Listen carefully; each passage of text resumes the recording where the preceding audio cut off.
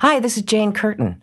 I wanted to take a moment to thank our generous sponsor, Zabars and Zabars.com. For over 80 years, they've been a New York institution. They carry toasting bagels, smoked salmon, caviar, freshly roasted coffee, and, of course, babka. What? You haven't tried babka? What are you waiting for? Zabars ships to all 50 states, Puerto Rico, and the Virgin Islands. If you go to zabars.com/shorts, you can find out about exclusive offers and free shipping. You can also get a free story download so you can eat your babka and listen to a great story at the same time. zabars.com/shorts. Hi, Shorts fans, it's Eric, back with another great offer from our friends at Zabars. Zabars is offering 15% off online orders of $75 or more for the month of July. All you have to do is go to Zabars.com, shop for gourmet food and gifts, and use the coupon code JULY at checkout. And look for free shipping on coffee, bagels, and gift baskets. This offer is for online only, not valid for shipping, gift certificates, or housewares products. That's 15% off at Zabars.com using the code JULY. Happy eating!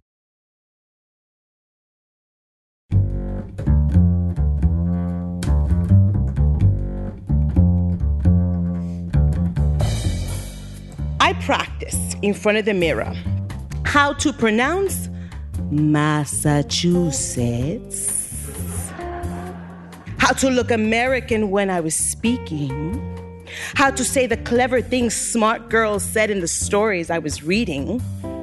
I had recently become a reader. I had found what we came looking for in the United States of America between the covers of books. This week on Selected Shorts, what makes an American? I'm Maulik Pancholy, and you're listening to Selected Shorts from PRI, the program that brings you great short fiction, read live on stage at Symphony Space in New York City and at other venues nationwide. We are living in difficult times. We seem to be very divided from one another and uncertain about who gets to be an American. But our stories have always united us while celebrating our differences.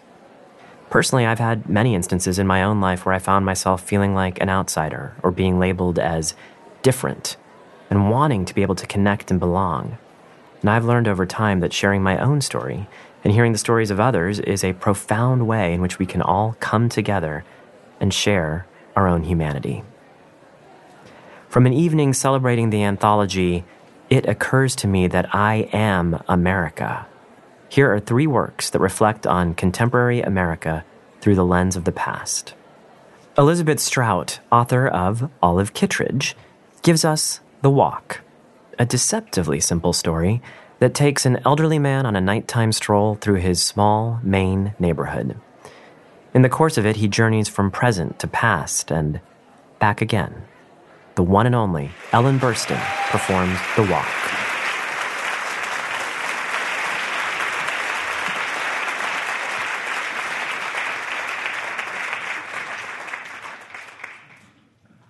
Thank you. About his children. Something was wrong. This came to Denny Pelletier as he walked alone on the road one night in late December. It was a chilly night, and he was not dressed for it, having only a coat over his T-shirt with his pair of old jeans. He had not intended to walk, but after dinner, he felt the need in him to rise. And then later, as his wife readied herself for bed, he said to her, "I have to walk." He was 69 years old and in good shape, though there were mornings when he felt very stiff. As he walked, he thought again, something was wrong. And he meant about his children. He had 3 children. They were all married. They had all married young, by the age of 20, just as he and his wife had married young. His wife had been 18.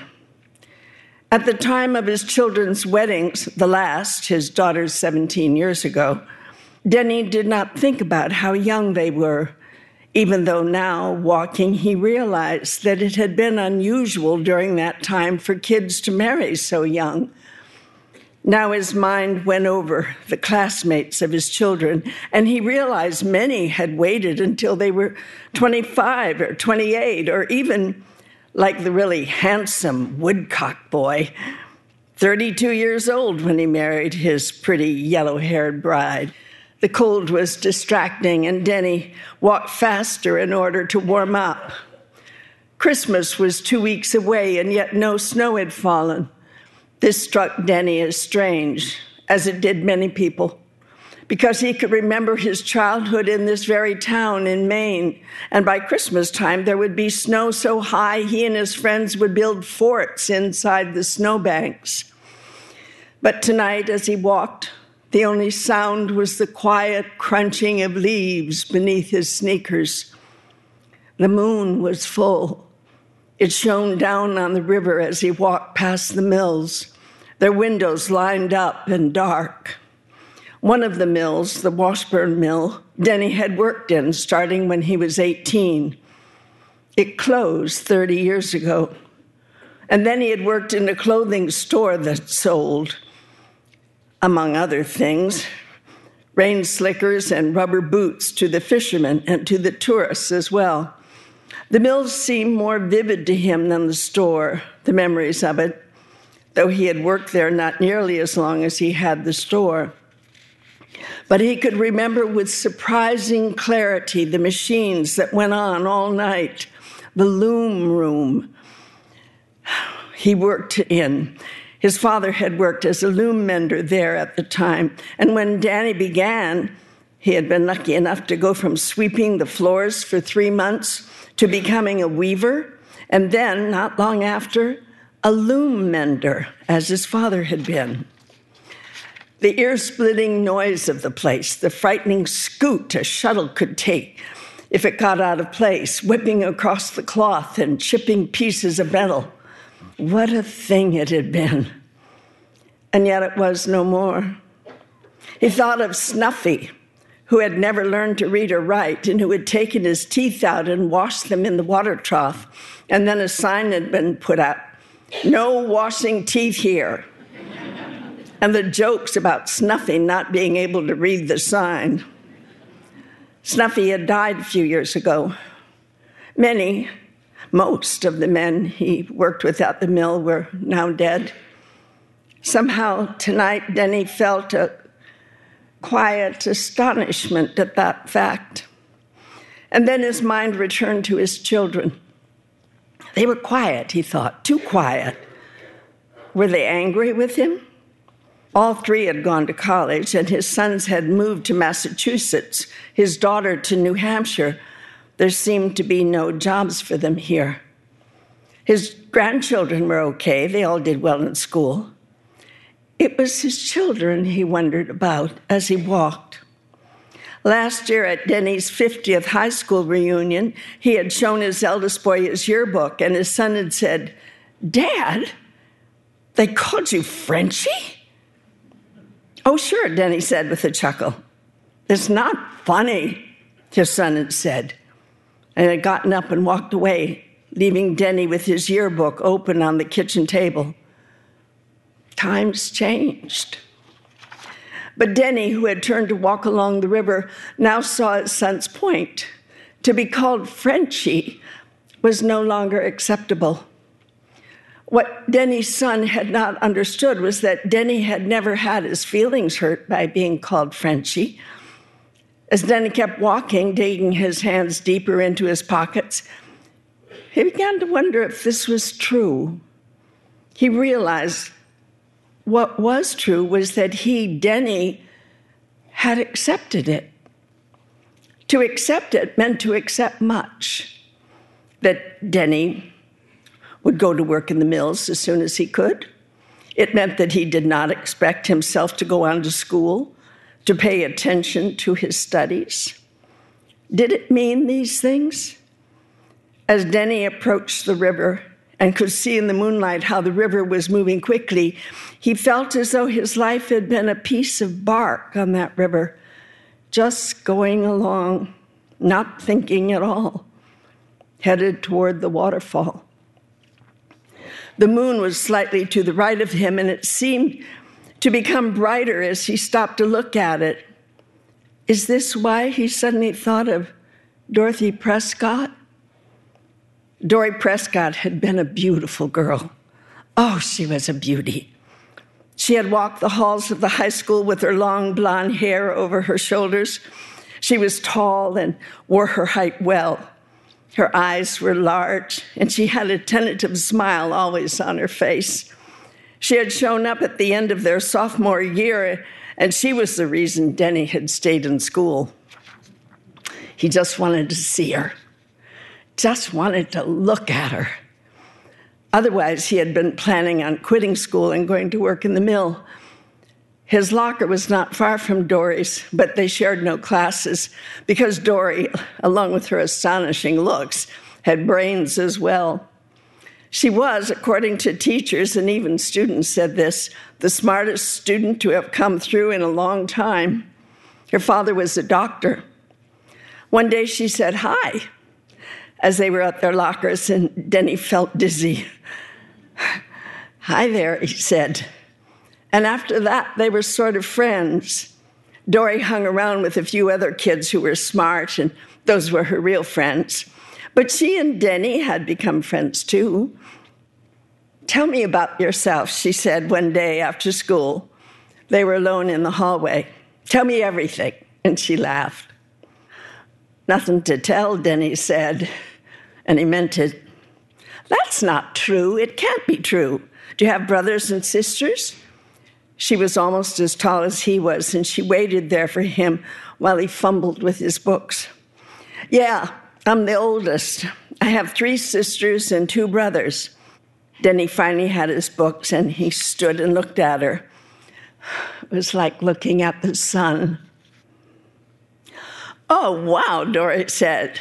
Is that wonderful? It sounds wonderful. I only have 1 brother, and so the house is quiet. I bet your house isn't quiet. No, said Denny, it's not too quiet. He was already going out with Marie Levescu, and he worried that she would show up. He walked down the hall away from the gym where Marie was practicing. She was a cheerleader, and Dory followed him. So at the other end of the school, near the band room, they talked. He could not now remember all they said that day or the other days, when she would suddenly appear and they headed toward the band room and stood outside it and talked. He did remember she never said he should go to college. She must have known, of course, Frenchie. He did not have the grades or the money to go. She would have known because of the classes they were not in together, just as he knew she would go on to college. For 2.5 years, they did this. Talked maybe once a week. Mostly they talked during the basketball season when Marie was practicing in the gym. Dory never asked him about Marie, though she'd have seen him in the halls with her. He saw Dory with different guys. Always a different fellow seemed to be following Dory.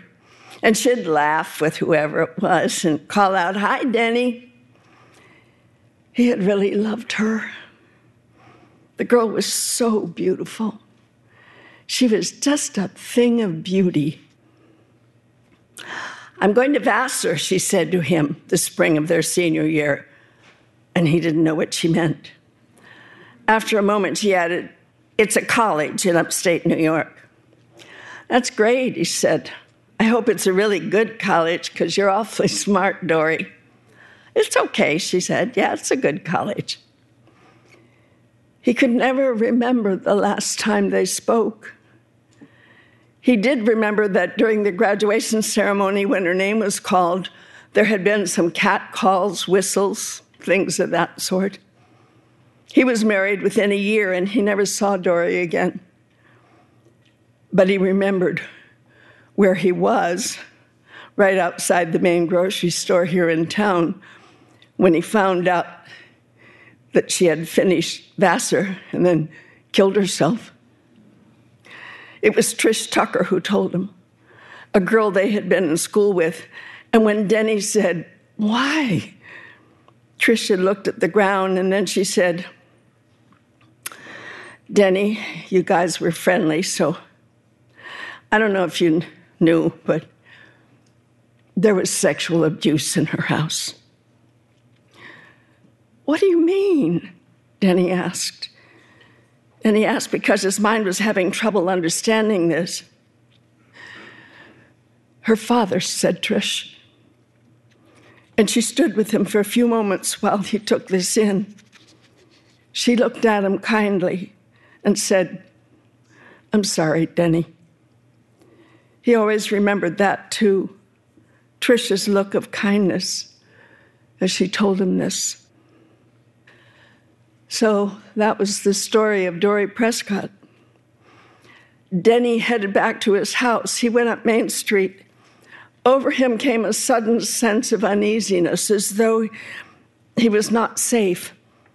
And in fact, the town had changed so much over these last years that people no longer strolled around at night as he was doing. But he had not thought of Dory for quite a while. He used to think of her a great deal. Above him, the moon shone down. Its brightness continued, as though the memory of Dory, or Dory herself, had made it so. I bet your house isn't quiet, she had said. And suddenly it came to Denny, his house was quiet now. It had been getting quieter for years. After the kids got married, moved away, then gradually his house became quiet. Marie, who had worked as an ed tech at the local school, had retired a few years ago, and she no longer had as much to say about her days. And then he had retired from the store, and he didn't have much to say either. Denny walked along, passing the benches that were near the bandstand. A few leaves scuttled in front of him in the harsh breeze. Where his mind went, he could not have said, nor how long he had walked. But he suddenly saw ahead of him a heavy man bent over the back of a bench. Almost then he turned around. But the large body was just draped over the back of the bench, such an unusual thing, and appeared not to be moving. Slowly, Denny approached. He cleared his throat loudly. The fellow did not move. Hello? Denny said. The man's jeans were slightly tugged down by the way he was hanging over the bench, and in the moonlight, Denny could see just the beginning of the crack of his ass. The fellow's hands were in front, as though pressed down on the seat of the bench. Hello? Denny said, this much more loudly, and still there was no response. He could see the fellow's hair, longish, pale brown, draped across his cheek.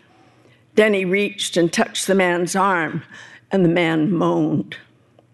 Stepping back, Denny brought out his phone and called 911. He told the woman who answered where he was and what he was looking at. And the dispatcher said, we'll have someone right there, sir. Stay on the line with me. He could hear her speaking into another phone, and he could hear static and clicks, and he waited. Okay, sir, do you know if the man is alive? He moaned, said Denny. Okay, sir. And then very shortly, it seemed to Denny, a police car with its blue lights flashing drove right up, and 2 cops got out of the car. They were calm, Denny noticed, and they spoke to him briefly, and then went to the man who was draped across the back of the bench. Drugs, said one of the policemen, and the other one said, oh, yeah. One of the policemen reached into his pocket and brought out a syringe, and in a flash, it seemed to Denny, the policeman injected the man in his arm, in the crook of his elbow, and very soon the man stood up. He looked around. It was the woodcock boy. Denny would not have recognized him, except that his eyes, deep set on a handsome face, looked at Denny and said, hey, hi. Then his eyes rolled up for a moment, and the policeman had the fellow sit down on the bench. He was not a boy any longer. He was a middle-aged man. And yet Denny could think of him only as a kid in his daughter's class years ago. How had he turned into this person? Large, fat, with his longish hair, and all doped up. Denny stayed where he was, looking at the back of the fellow's head. And then an ambulance drove up, sirens screaming and lights flashing. And within moments, 2 EMT men jumped out and spoke to the policeman. One of the policemen saying, yes, he had injected him with naloxone right away. The 2 EMT men took the Woodcock boy's arm and walked him into the ambulance. The door shut. As the ambulance drove away, one of the policemen said to Denny, well, you saved a life tonight. And the other policeman said, getting into the car, for now.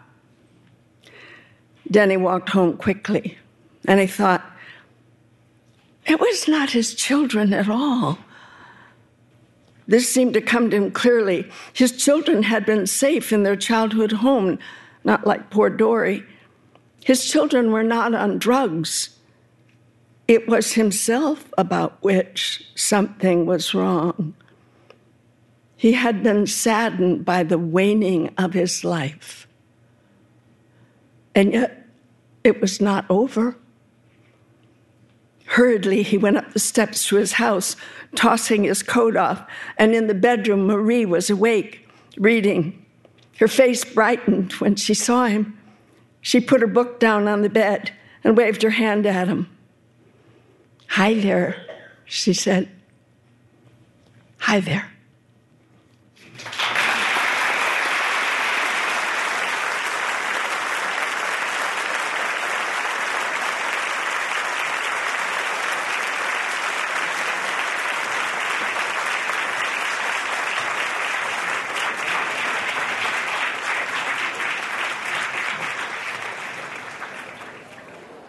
Ellen Burstyn read Elizabeth Strout's story, The Walk. I'm Maulik Pancholy. From a solitary stroll, we move to a flood of voices. Susan Minot's provocative Listen gives us an urgent tide of rumors, prejudices, emotions, and anxieties. Listen's many characters might be mingling at a backyard barbecue, or the story could be the whole country muttering under its breath. Jennifer Ikeda and Khris Lewin whisper to us and Listen.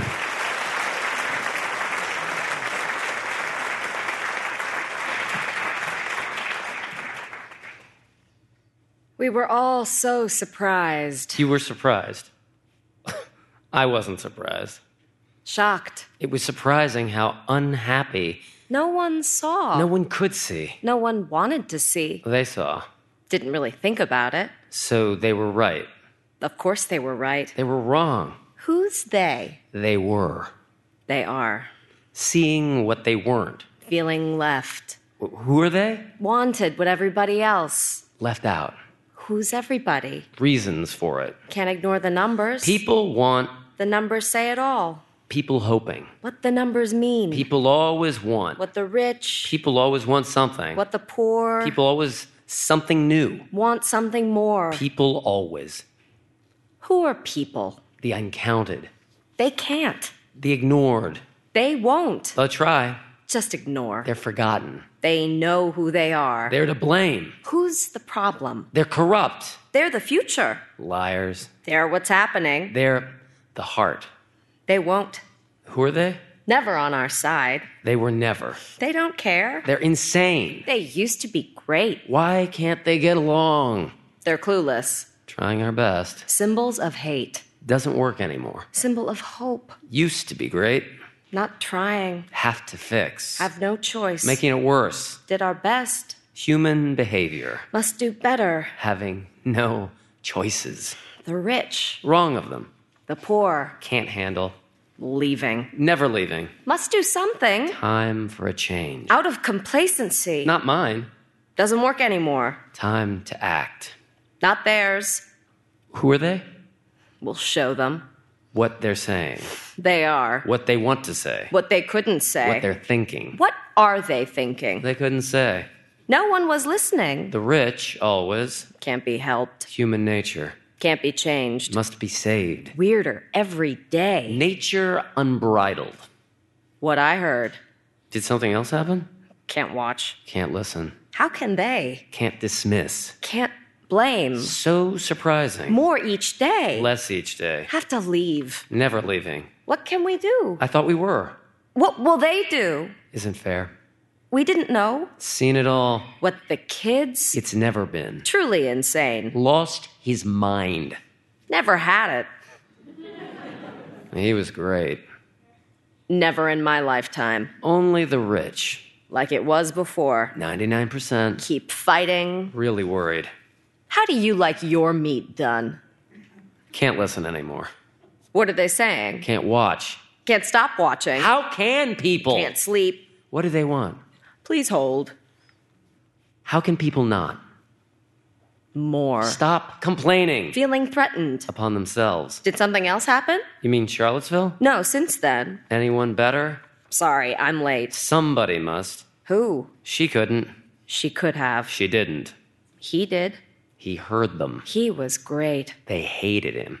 We loved him. They loved him. He heard them. Can't believe this. Nothing like this yet. Can't be happening. Had to happen. They've finally gotten... Can't go on. Can't stand to listen. Can't bear to watch. Has to change. Message is clear. What's the message? Can't bear. They're insane. Must condemn. Has to stop. Blame the rise. Feeling threatened. No one listening. Accept the differences. Deliberate strategy. No strategy. No one listening. He heard them. No one heard. They heard him. Which them? Which him? Across the aisle. This is how I like to cook my meat. Great. Again. Really worried now. Like the world has never seen. Not the way I like it. Lies. Getting what they want. No, thank you. Hell yeah. Must ignore it. All lies. Has to change. Nothing new. Never before. Once again. Feeling threatened. Haven't a clue. Never will. This is where I work. Not anymore. Threatened. I never did before. Can't stand it. Not anymore. Have to, for my family. Still can't believe it. Can't imagine. Can't bear. Can't look. Not another word.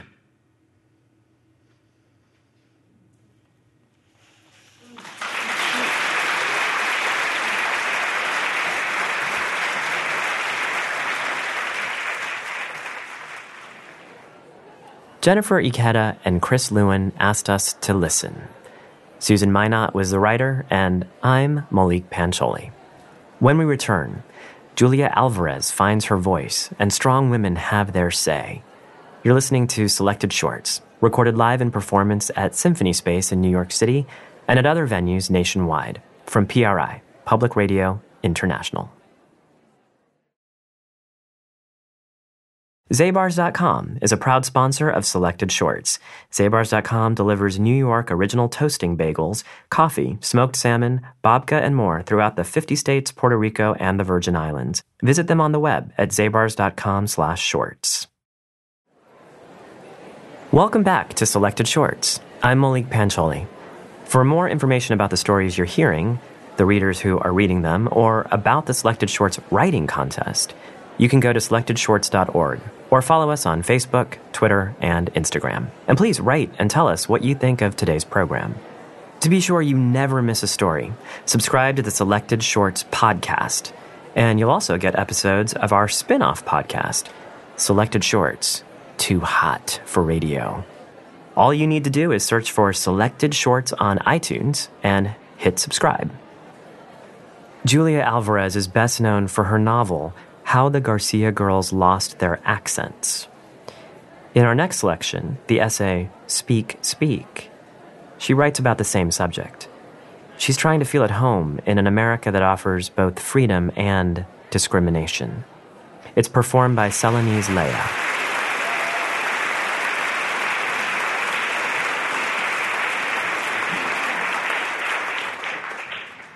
I had all kinds of Spanish sass to say to the mean girls in my 6th grade class next time they made fun of my accent, my stinky lunch, my loud clothes, my skinny legs. El problema was that I didn't know how to say smart stuff in English. What I did manage to say, the girls mimicked, exaggerating my mispronunciation so I sounded even dumber. Speak, speak. They cried hilariously. The boys roughhoused me, yanking my braids, slamming into me like bumper cars, pulling down my knee socks, lifting the hem of my skirt to see if I had a tail. They too taunted me.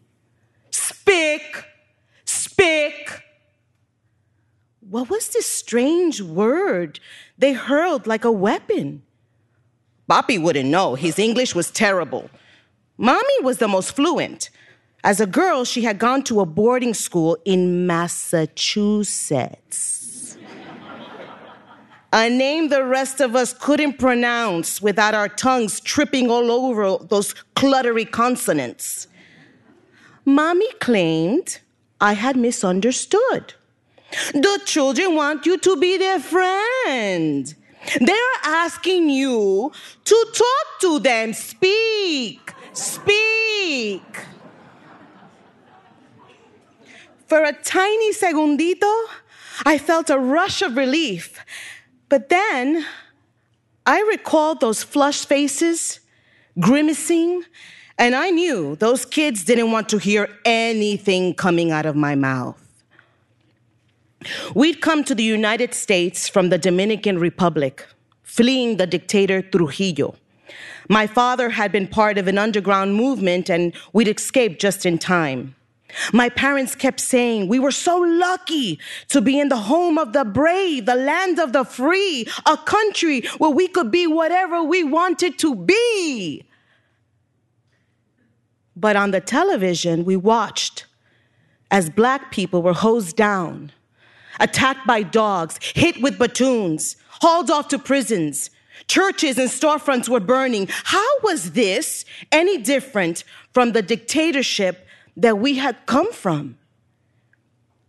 My mother scolded me for my lack of gratitude. You don't know how lucky you are. So many people would die to be here. Exactly, and they were on TV right now. Trying to eat at lunch counters, to sit where they wanted to, not just at the back of the bus. Tell that to those Black people. Don't think because you're in a new country you can get fresh with me. Well, what about freedom of speech? What about the home of the brave and the land of the free? I always wanted to answer back, and I always did. I answered back out of the reach of the slipper she'd taken off to spank me. It was a slippery slope in our family. What country we're in and what rules applied at any given moment. I practiced in front of the mirror how to pronounce Massachusetts, how to look American when I was speaking, how to say the clever things smart girls said in the stories I was reading. I had recently become a reader. It was my teacher's doing. Sister Mary Zoe Cossey, I loved stories. She put books in my hands. She sent me to the library. A librarian recommended books she was sure that I loved. It turned out there was room for me in the ever-expanding circle of readers. I had found what we came looking for in the United States of America between the covers of books. A whole world where everyone was welcome. No warning posters on the covers. Not for spics. Not for Blacks. Not for girls. What an amazing world this was, where freedom came with reading. I could go back to olden times. I could go to a whole other country. I could go to the future. I could be a prince or a pauper. I could be a slave girl in the South. I could be a young woman who solved mysteries and drove a convertible and had a boyfriend and a widowed father. No mommy to tell her what she could and she couldn't do. The more I read, the more I wanted to be a storyteller myself. But deep inside, I really didn't believe I was welcomed. I had never read a book about people like me, or books written by people like me. This was the United States of pre-multicultural studies, of pre-anything but the melting pot, that old assimilationist mainstreaming model. And so the message to me was that although the underlying truth of everything I was reading was no one is an alien here, still, there were big gaps on that shelf of American literature.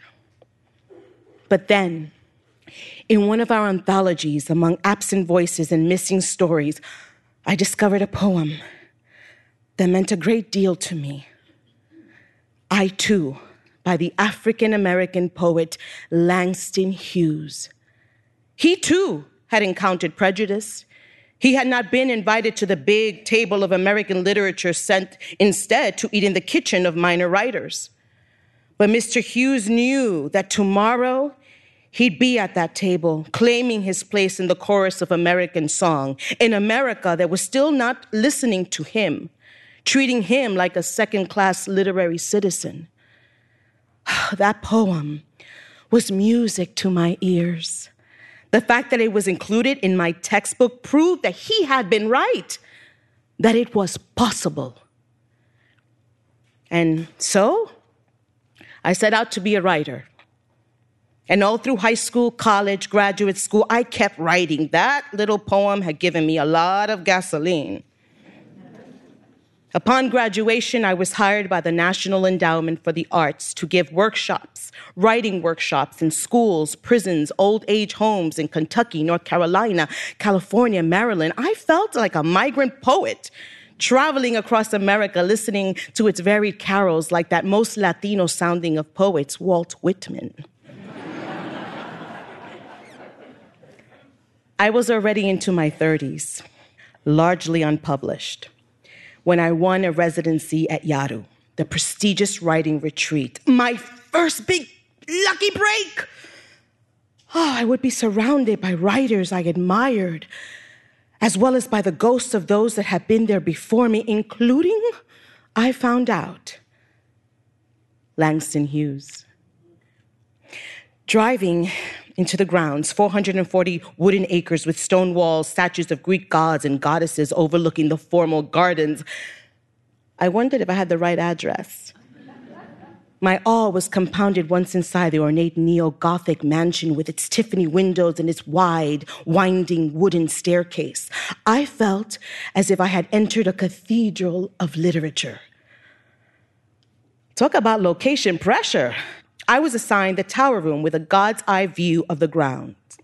A frieze above the fireplace portrayed the muses playing lyres and flutes. Like Yeats in his tower, I wanted to write something important, something on the order of turning and turning in the winding gyre, something that might get me invited to the big table where I hoped to meet at last Mr. Hughes and thank him. A week passed. 2, I hadn't come up with a damn thing. And those were the days before computers, and I could hear everyone else being productive, their typewriters clacking away. During the workday, we were forbidden to visit each other's studios or talk in public spaces. Our prepared lunches were laid out on a table for us to pick up. At night, we gathered together for dinner, everyone discussing what they were working on. I kept my mouth shut, not only out of deference to all the accomplished writers, but also because I had nothing to report. One morning, at my desk, I heard what was music to my ears. A vacuum cleaner coming up the narrow stairs towards the tower room. Someone to talk to. I leapt to the door, swung it open, and I startled the young woman with my desperately eager, "Hello!" She held a finger to her lips and gestured me to follow her downstairs to the kitchen where the housekeeping staff and the cook were having a coffee break around a big wooden table. I felt like a released prisoner, listening to their stories, juicy tidbits about different writers who had residence at Yaru. This one's escapades, that one's drinking problem. As they gossiped, I paged through the cook's thick, falling-apart cookbook with notes scribbled in the margins, favorite recipes bookmarked with greeting cards and old letters. I started jotting down the lovely vocabularies, the names of spices, lists of garnishes, icing, pastries, condiments, how to cook a ham, blanch almonds, make a fluffy souffle. These lists were my Madelines, taking me back to the world of my childhood. Before I had ever dreamed of becoming a writer, I'd been raised, as were most girls in the Dominican Republic in the 50s, to be a housewife and a mother. My first apprenticeship had been in the household arts, in the company of women who put meals on the table, hung up the wash, ironed, swept, dusted, sewed at threadle machines or with needle and thread, women who took care of their familias, which were extended and sizable. As they worked, they told stories, and they gossiped, and they sang songs to lighten the load of their labors. I realized why I had gotten stuck. I had been ignoring their voices inside of me. They did not sound like turning and turning in the whitening gyre or singing me muse and tell me the story. They said things like, don't put too much salt on the salad, you'll wilt the lettuce. You call that a blind stitch? I see it. I went upstairs and I began writing what would become the housekeeping poems. The first was a poem composed of the lists I had copied from that Yadu cookbook. Cup, spoon, ladle, pot, kettle, grater and peeler, casserole, colander, cora, waffle iron, small funnel. The names of our instruments. Knead, poach, stew, whip, and stir. Score, julienne, whisk, sauté, skiff. Scallop, grind, glacé, candy, garnish. The names of our movements. Dash of salt, twist of lemon, bit of bay leaf, pinch of thyme, sprinkle with breadcrumbs, deep fried dice. Let rise. I thought of Langston and how he'd wanted to eat at the big table in the dining room. I was just as happy staying in the kitchen among the women who had first taught me service to an art. Strong, resourceful, big-hearted women who kept the world running smoothly for the rest of us.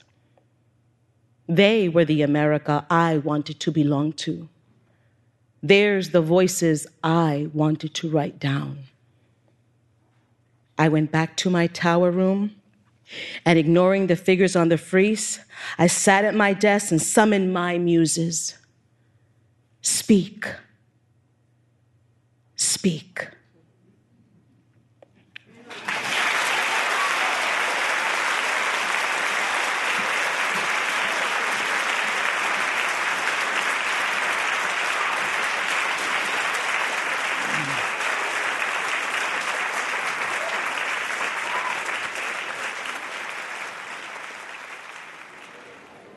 Selenis Leyva read Julia Alvarez's essay, Speak, Speak. I'm Maulik Pancholy. Alvarez found her voice by listening to her past. Some of the most formative American voices are those who have been overlooked by history. These include the voices of many African American women.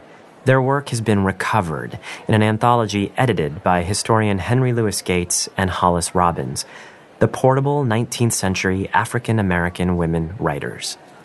Gates joined us for a live shorts evening to present readings from the book. Here he is, speaking from the stage at Symphony Space. The remarkable thing about this evening is that these words have never been spoken aloud before. So we're making history tonight.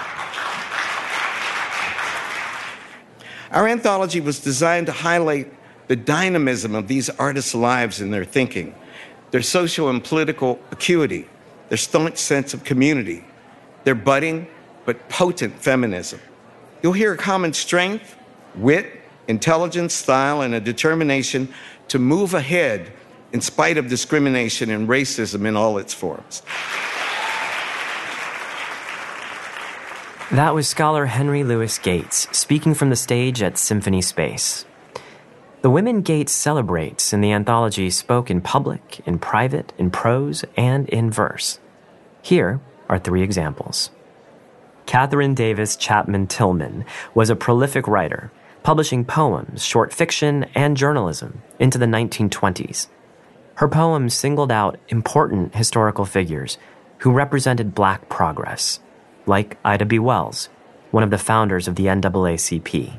Crystal Dickinson performs Lines to Ida B. Wells.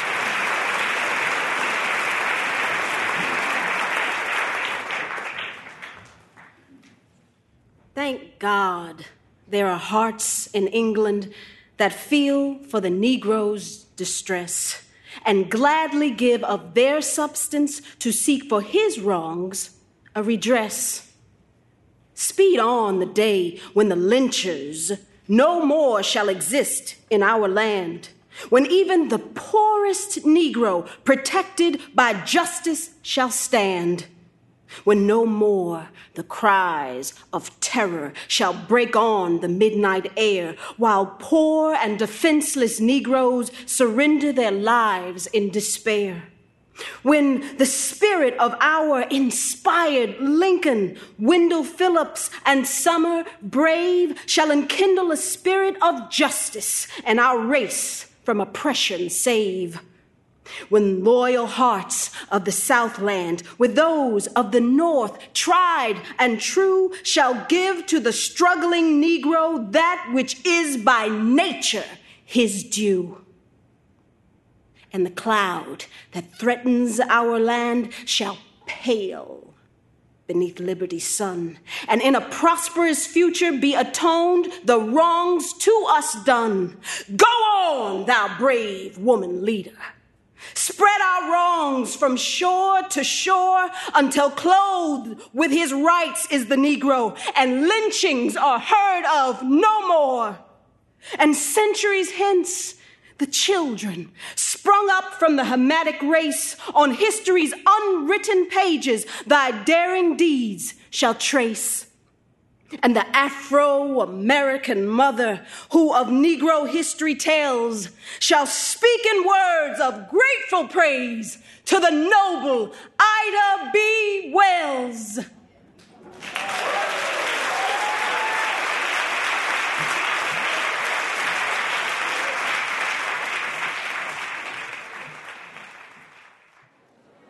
Crystal Dickinson read Lines to Ida B. Wells by Catherine Davis Chapman Tillman.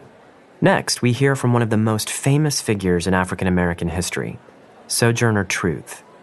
She was a former slave who became a leader in the abolitionist movement, and her many speeches were reported by the newspapers of the day. Keneza Shaw reads an excerpt from a speech delivered to the Women's Rights Convention in Akron, Ohio.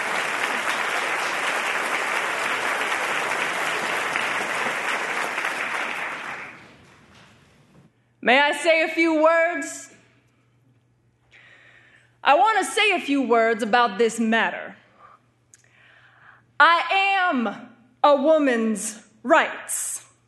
I have as much muscle as any man and can do as much work as any man. I have plowed and reaped and husked and chopped and mowed, and can any man do more than that? I have heard much about the sexes being equal. I can carry as much as any man and can eat as much too, if I can get it. I am as strong as any man that is now. As for intellect, all I can say is, if a woman have a pint and a man a quart, why can't she have her little pint full? You need not be afraid to give us our rights for fear we will take too much, for we can't take more than our pine'll hold. The poor men seem to be all in confusion and don't know what to do. Why, children, if you have woman's rights, give it to her and you will feel better. You will have your own rights, and they won't be so much trouble. I can't read, but I can hear. I have heard the Bible, and I have learned that Eve caused man to sin. Well, if woman upset the world, do give her a chance to set it right side up again.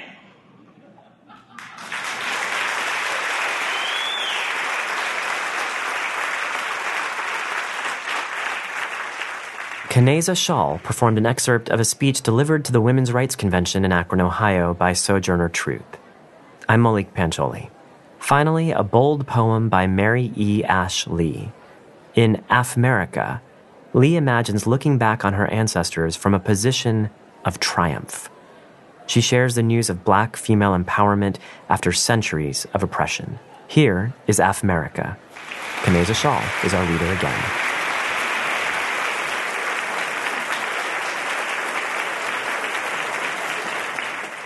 Afmerica.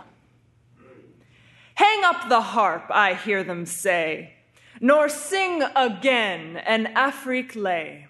The time has passed, we would forget, and sadly now do we regret there still remains a single trace of that dark shadow of disgrace, which tarnished long a race's fame until she blushed at her own name.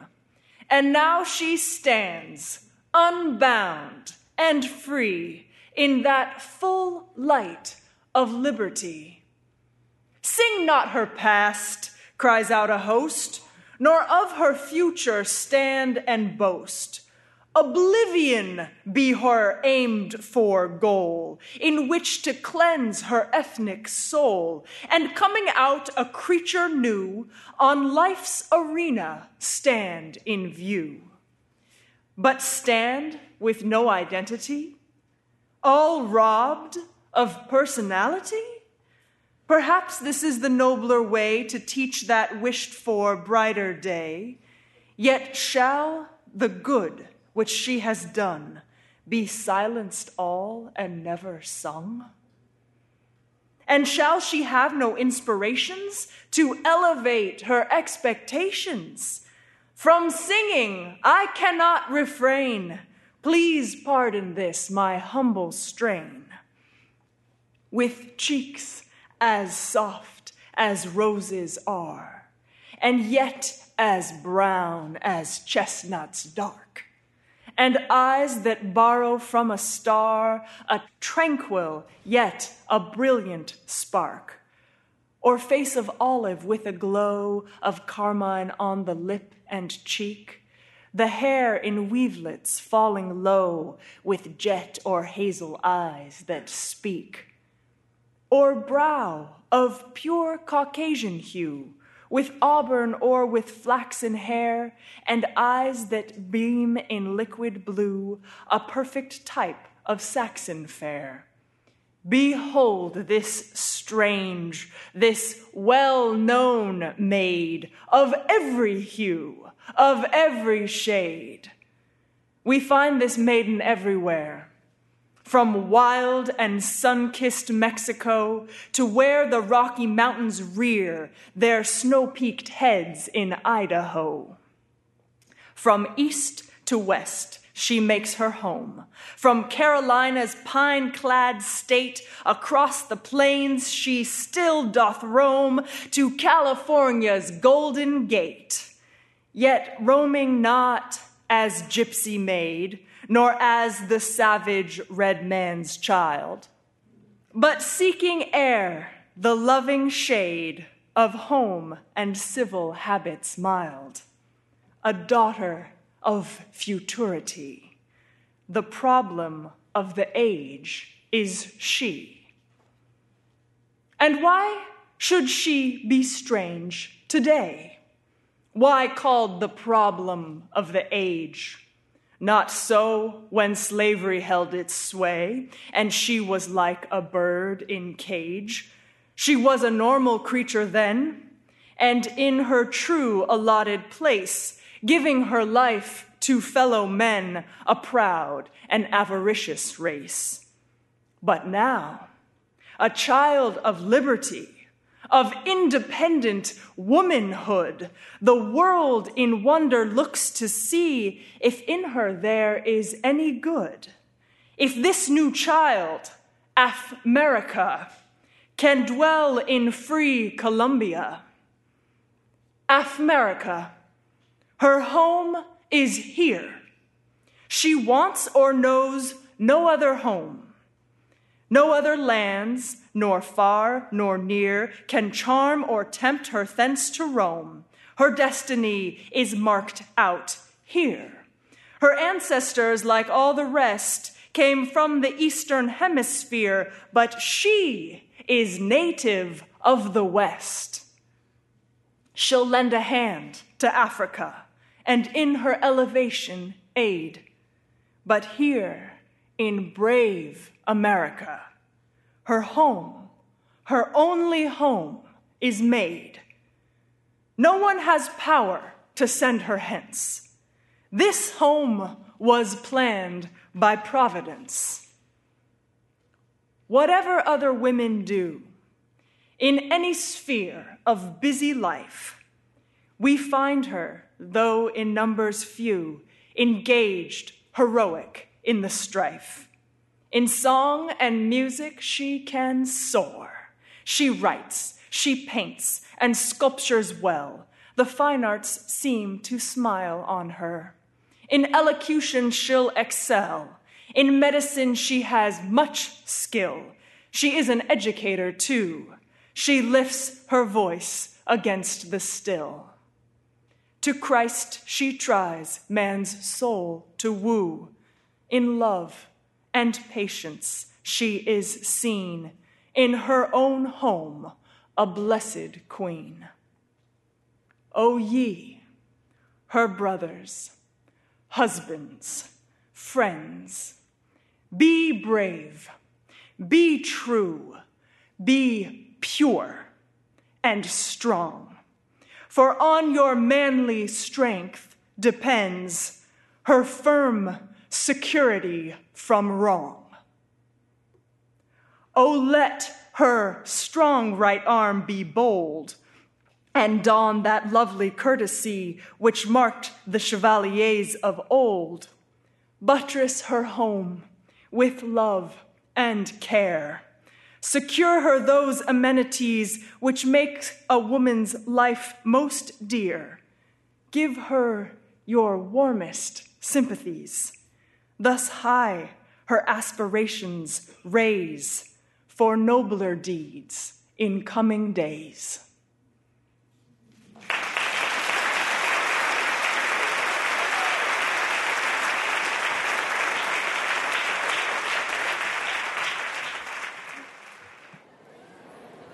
Kaneza Shaw performed Af-Merica by Mary E. Ashley, completing our selection of works featured in the anthology The Portable 19th Century African American Women Writers. I'm Maulik Pancholy. Thank you for joining me for Selected Shorts.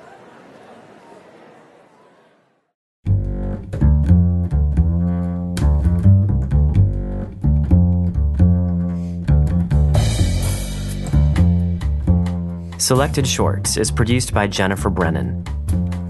Our radio producer is Sarah Montague. Matthew Love is our literary consultant. The readings are recorded by Miles B. Smith. Our programs presented at the Getty Center in Los Angeles are recorded by Phil Richards. Our hosts are recorded at Argo Studios in New York City. Our mix engineer is Deborah Daughtry. Our theme music is David Peterson's That's the Deal, performed by the Deerdorf Peterson Group. Support for Selected Shorts is provided by the Dungannon Foundation, sponsor of the Ray Award for the Short Story, the Seedlings Foundation, the Henry Nias Foundation, and the Axe Houghton Foundation. Additional support is provided by Houghton Mifflin Harcourt, publishers of the Best American Short Stories, edited in 2017 by Meg Wolitzer. Selected Shorts is also supported in part by an award from the National Endowment for the Arts. The program is also made possible by the New York State Council on the Arts with the support of Governor Andrew Cuomo and the New York State Legislature. Zabars.com is a proud sponsor of Selected Shorts. Zabars.com delivers New York original toasting bagels, coffee, smoked salmon, babka, and more throughout the 50 states, Puerto Rico, and the Virgin Islands. Visit them on the web at zabars.com/shorts. Additional support for this program comes from this station and Public Radio International stations nationwide. Selected Shorts is produced by Symphony Space and is distributed by PRI, Public Radio International.